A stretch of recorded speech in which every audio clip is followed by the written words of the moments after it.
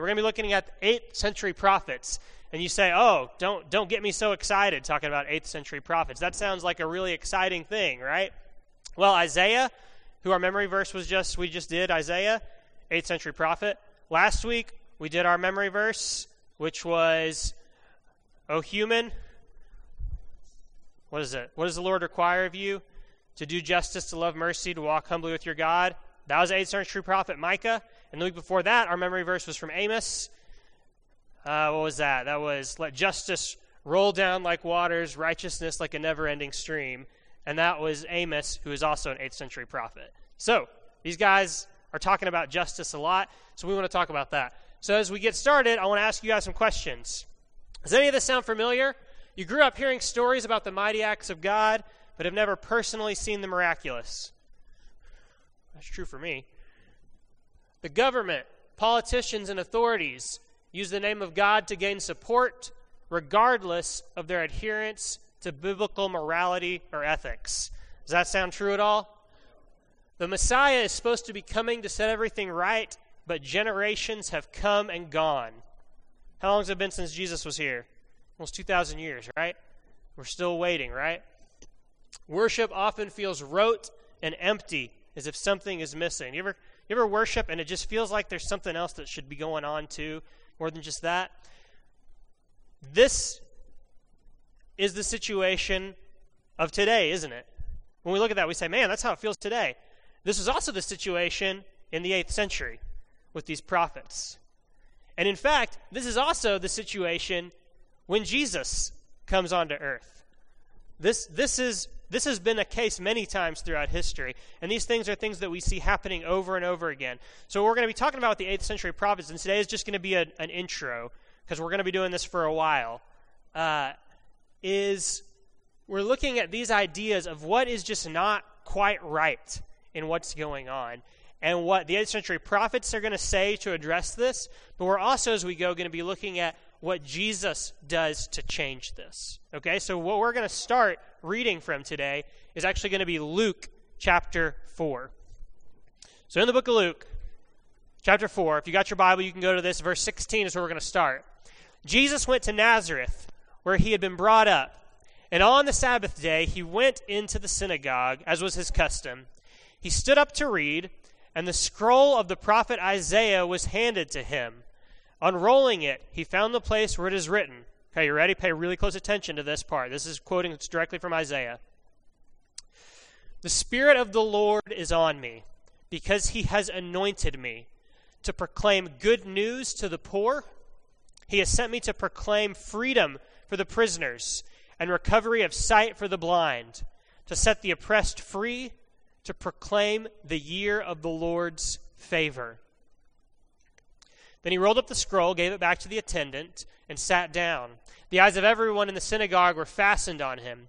He began by saying to them, "Today this scripture is fulfilled in your hearing." Now after this part, he goes on to talk about how in Elijah's day, one of the prophets, there had been a widow in Zarephath who was not from Israel, who he went to, and he helped her. And then Naaman, who had been a Syrian official, came and had leprosy, and Elijah healed him, but Elijah didn't heal any of the people in Israel. Why was that? And the people got mad when Jesus said that, and they tried to throw him off a cliff, because those were fighting words that he said. But what I really want to focus on right here is what is it that Jesus just said, and why is it important that he uses this verse? So what are the things that are in this verse? First off, he's reading from the prophet Isaiah, okay? So we already have this idea from what we've just talked about, that Isaiah is a prophet who's concerned about justice. And we're going to learn more and more about that as we go. Second off, he uses these two phrases in there that are part of that scripture, the Spirit of the Lord and anointed. What's the Spirit of the Lord? Not a trick question. The Holy Spirit. Holy Spirit. This is something that we're given when we are baptized and we say yes to Jesus. God gives us the gift of the Holy Spirit. Before the day of Pentecost, the Holy Spirit was not on most people. The majority of people did not have access to the Holy Spirit. Jesus had the Holy Spirit on him. In his baptism, the Spirit descends like a dove. But most people don't have it. The only people who ever are given the gift of the Holy Spirit are prophets and a few of the kings before this time. No one else in the regular population has it. So when Jesus says the Spirit of the Lord is on him, what's he saying? That he's got it. So that must mean he's either a prophet or a king, right? And then he uses the word anointed. And what's anointed? Who gets anointed? That's right, the king gets anointed. The king gets anointed. So Jesus is coming on saying, this is who I am. I'm a prophet. I'm a king. Second, what people does he focus on? Does he say, I'm going out to make sure that all the rich people get the best? I'm making sure that all the people are elevated in this different way? No, what does he say? He says, I'm going to the poor to preach the gospel to them, to set the prisoners free, to give sight to the blind, to help the oppressed. What's common about all these people? They're all hurting. They're all lower in society. They don't have high value to most people. So who's Jesus' mission toward? What he's saying right out of the gate. It's not to the people in charge. Jesus is starting at the bottom. Right? Okay. Last thing, the year of the Lord's favor. He says, I'm coming to proclaim the year of the Lord's favor. What's that? There's this thing in the Old Testament that we don't know if it ever actually happened because there's no report of it really happening. But God set up this thing called the year of Jubilee. And so what was supposed to happen is for 6 years, everyone was supposed to work their land. And on the 7th year, they were supposed to stop working, give it a year of Sabbath rest, and God would provide for them from their own land without them doing any work on it. Then they were supposed to do that again and again and again, 7 times. So we got 49 years worth of this. And on the 50th year, after they've done it 7 times, was the year of Jubilee. They went 2 years in a row, this time without working. And God said, I'm going to give you so much abundance that 3rd year, you won't even know what to do with it. And if there are any debts, you are to forgive them. If anyone has had to be sold into slavery, you set them free. If anyone has had to give up their land because they couldn't afford things, their land goes back to them. It is a total reset for society every 50 years. And it is because of God's grace, not because of what anyone had earned, but what God said, I want this done because this is the way I am as a God. So when Jesus says he's come to proclaim the year of the Lord's favor, what's he coming to proclaim? The year of Jubilee. It's time to reset. It's time to reset everything because of God's grace for you. So this is a big thing, right? This is a big claim that Jesus has, and it's a really exciting thing, but it's going to upset some people. So let's talk about a few things, because remember, we're doing intro for all of this. So I want you to keep that in the back of your mind about what's going on with Jesus, and let's talk about what a prophet is real quick. If you got a pen and you want to rapid write, I'm going to have some scriptures here, but we're not going to look at them. So a prophet is, Deuteronomy chapter 18, 17 through 20, someone who speaks the word of the Lord, word of God. Okay, so these are not words that come from them. God gives them these words to speak. And so when a prophet speaks, it's basically hearing the voice of God. Second, Deuteronomy 18, 21, 22, this same section, what a prophet says will come to pass. So one of the tests to see if someone is not actually a prophet is if what they say doesn't happen. But if what they say happens, now that doesn't mean that they're just a fortune teller about the future. But when they speak for God and God says God's going to do something, God's going to do the thing God says. Unless, like in a lot of the prophecies, there's a, unless you change and do this, then I won't do it. And then that's what ends up happening. Third, from Numbers chapter 12, verse 6, prophets may have visions or dreams. So a lot of what prophets get their word of the Lord from comes from either a vision or a dream. 2 Peter chapter 1, verse 20 through 21 says prophecy comes via the Spirit of God. So this is what we just talked about with Jesus, is that the prophecy came from the Spirit. And we also find that in the New Testament, as the Spirit is poured out on all people, before there's the New Testament, we see a lot of people who can prophesy and have this gift of prophecy in the New Testament, and that comes from the Spirit of the Lord. And this doesn't have a verse quote, but it could be male or female, Jew or Gentile. People like Deborah, Anna, who comes and blesses Jesus in the temple after he's born, were both prophets. Jew or Gentile, one of the Gentile ones is Balaam, who is in the book of Numbers, who a king hires him to come and curse Israel, and he says, I can only do what God says, and he comes and he ends up blessing Israel because he can't curse them because they're God's special people. So, that's prophets. Let's answer another question now. All right, so here are our list of 8th century prophets that we're talking about. I've already mentioned most of their names, Amos, Hosea, Isaiah, and Micah. We're going to be looking at those across the next 7-ish weeks. We'll see what happens. And looking at some of the things that are in each one of their books. There are some other potential 8th century prophets. Joel sometimes gets placed in there, but it's hard to tell. He doesn't have good dating stuff. And then Jonah might also be an 8th century prophet, but his book is very different. and so we don't usually lump it in with this group of prophets. So what we're going to do is we're going to look at a little bit of history. And I want to look at a timeline, and we're going to talk about a little bit of background on this. And we're going to go really fast through this because for some of you guys, I see your eyes already glazing over. So we're going to try and hit this real hard. So first off, timeline. This is happening 150 years after the divided kingdom, Israel and Judah. Saul is king. David's king. Solomon's king. Solomon's king Rehoboam splits the kingdom in half. Then there's the kingdom of Judah and the kingdom of Israel. 10 tribes go with Israel. 2 tribes go with Judah. So this has been 150 years since that's happened when we get to the 8th century. Second, Israel is going to be exiled to Assyria in 722 BC, which is within the 8th century. So Israel is cruising for destruction at this point in time. Judah is also eventually going to be exiled to Babylon, but that's not going to happen until 586 BC in the 6th century. So at this time, these prophecies are going to come to them, but they are going to get things right for the moment. But eventually their time comes as well. Assyria is the big bad empire. Jonah may be an 8th century prophet. Capital of Assyria is Monty Python fans. That's one of the questions on the bridge. What's the capital of Assyria? It's Nineveh. And so Jonah is sent to the city of Nineveh, which is the capital of Assyria. Assyria, again, he might be one of the prophets. We can't tell exactly. Again, Jonah functions very differently as a book than a lot of the other prophets. Egypt still kicking. Babylon's rising. Persia is growing. Greece and Rome are in their infancy. So that's the kind of geopolitical scene that we see all around. There's all these other kingdoms that we know about that are rising up. But right now, Assyria has the main power. Okay, so here's a map. You can't read this map. I know you can't read this map, but you can see the blobs. So that's all we're looking for the moment. All right, so in this section right in here is where Jerusalem and Samaria are. Those are the capitals of Israel. Down here in this green section below here is where Babylon is. Up higher in it is where Nineveh is. That's really all that matters for that map, and I can't point to it real well. Here's another thing you can't read. These are the kings of prophets of Israel and Judah. Just what you can see here is it starts off at 940 as the first year, and it ends at 460. So we're looking at a 500-year span right here. Mainly, we're going to be stuck in this top quarter chunk over here.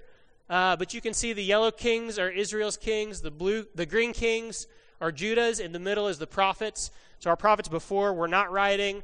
Our prophets after here start writing. And so the prophets that have books named after them are the writing prophets. They're the ones that are all in poetry and that are given words from the Lord to deliver in a longer form message. The ones that have like a red line preached to somebody that wasn't Israel or Judah. The 2, Hosea and Amos, preached to Israel specifically. All the rest were prophets to Judah, the southern kingdom, because there was no more northern kingdom. So there was no reason to preach to them anymore because they were gone. The other lines you can see up there, well, let's go to the next slide. The top line are the kings of Assyria. The second line is the kings of Damascus, which is the country of Syria, not to be confused with Assyria. That's real convenient, right? So we say Damascus to help get a little bit of information. Those are just kind of, keep those countries in mind, because as we go through these next weeks talking about this, these are the countries that are going to show up in these books, and we're going to hear about them. But what I really want you to see on this one is you see Jeroboam 2 here, who has a longer reign, and then you see Uzziah here that has a longer reign. So what's just happened is in both of these kingdoms at about the same time, one king has been in power a long time because Syria is weaker and Assyria is busy somewhere else. What happens if your country is no longer being oppressed and they're just hanging out and nobody's attacking them? Peace, flourishing. So there's more peace, there's more wealth growing, there's more ability to build things and to do whatever you want to. And so that's what sets the stage for what we're going to find out, a lot of abuses in the land because power is increasing for the kings and for the people with wealth. Okay? While the history. Reminder, these are real people in a real time. It's important sometimes because we look at the Bible every once in a while and it feels like it's this isolated pocket of stories. But the truth is all of this is happening on a big world scene in this area. And there are records of a lot of these things and these kings and stuff that's going on from other countries besides Israel. And so we can see in some of Assyria's records, some of the other countries, the mentions of the kings and things like that we're talking about. So we just want to remember that this is real stuff going on. Second, 20,000-foot view helps us to have some context. And that's true for our time, right, too? Is if we look at everything as if nothing happened before this year, when we look at what's going on out in the world, we say, what on earth is happening? Well, if we turn our clocks back a few hundred years and we start seeing what kind of systems had been in place and that made a lot of things happen the way they did, we say, I understand now how we got where we got to. So history is very important for us to make sure that we understand the bigger picture of what's going on. And we want to draw out parallels to the time of Jesus and to our time. This is a word to the 8th century, but it also has a word for all time. So that's what we talked about at the very beginning. We're going to look at 8th century. We're also going to look at 1st century with Jesus. And we're also going to try to look at 1st century, almost at 20th century, with us so that we can see how these things all relate. Okay, themes. What are justice and righteousness? We've been talking about this a little bit, right? So we're going to start with righteousness first. If you were here last week, you watched the video on justice, and it explained these. We're going to use definitions from that video. Righteousness is an ethical standard that refers to right relationships between people. Okay, so righteousness, right relationships between us. If you and I have a right relationship, there is righteousness between us. It is treating others as the image of God. We talked about this last week, Genesis chapter 1. God puts his image in all of us in our creation. So all humans have God's image. So to treat each other right, we have to treat each other like God made everyone. And that's going to be an important thing as we go forward, thinking about that and how challenging it is to think about that, not just with the people in this room, but also people that we don't like, people that have been painted as our enemies. Those people bear the image of God too, and we have to figure out how we're going to relate to other people, even if we think that they are not worth as much, because we got to change that. Okay, justice, what does that mean? Seeking out and helping vulnerable people who are being taken advantage of. Okay, so justice has a lot of action behind it, right? We're seeking out and helping vulnerable people who've been taken advantage of, taking steps to advocate for the vulnerable and changing social structures to prevent injustice. So when we talk about social structures, we can think about that on a big government level. We can also think about that on the way things work here at Contact. Are there any times when we do things here, the way we've structured certain things, that are not blessing everyone in the same way or that are hurting some people while they're benefiting others? And so that's one of the things that we were going to want to talk about as a church together, is are there places where we could be more just? And again, 90% of its use out of the 400 times the word appears, mishpat, in the Old Testament, are about restorative justice, where retributive justice is I've done a crime, I need justice to be done. Restorative justice are people in power or whatever structures are abusing people who are lower up, and we need to help lift them up, sometimes by surrendering some of what we have to let them be lifted up. So that's what it's talking about in the Bible. So, thinking about that, let's read this again, what Jesus says in Luke 4. The Spirit of the Lord is on me, because he has anointed me to proclaim good news to the poor. He has sent me to proclaim freedom for the prisoners and recovery of sight for the blind, to set the oppressed free, to proclaim the year of the Lord's favor.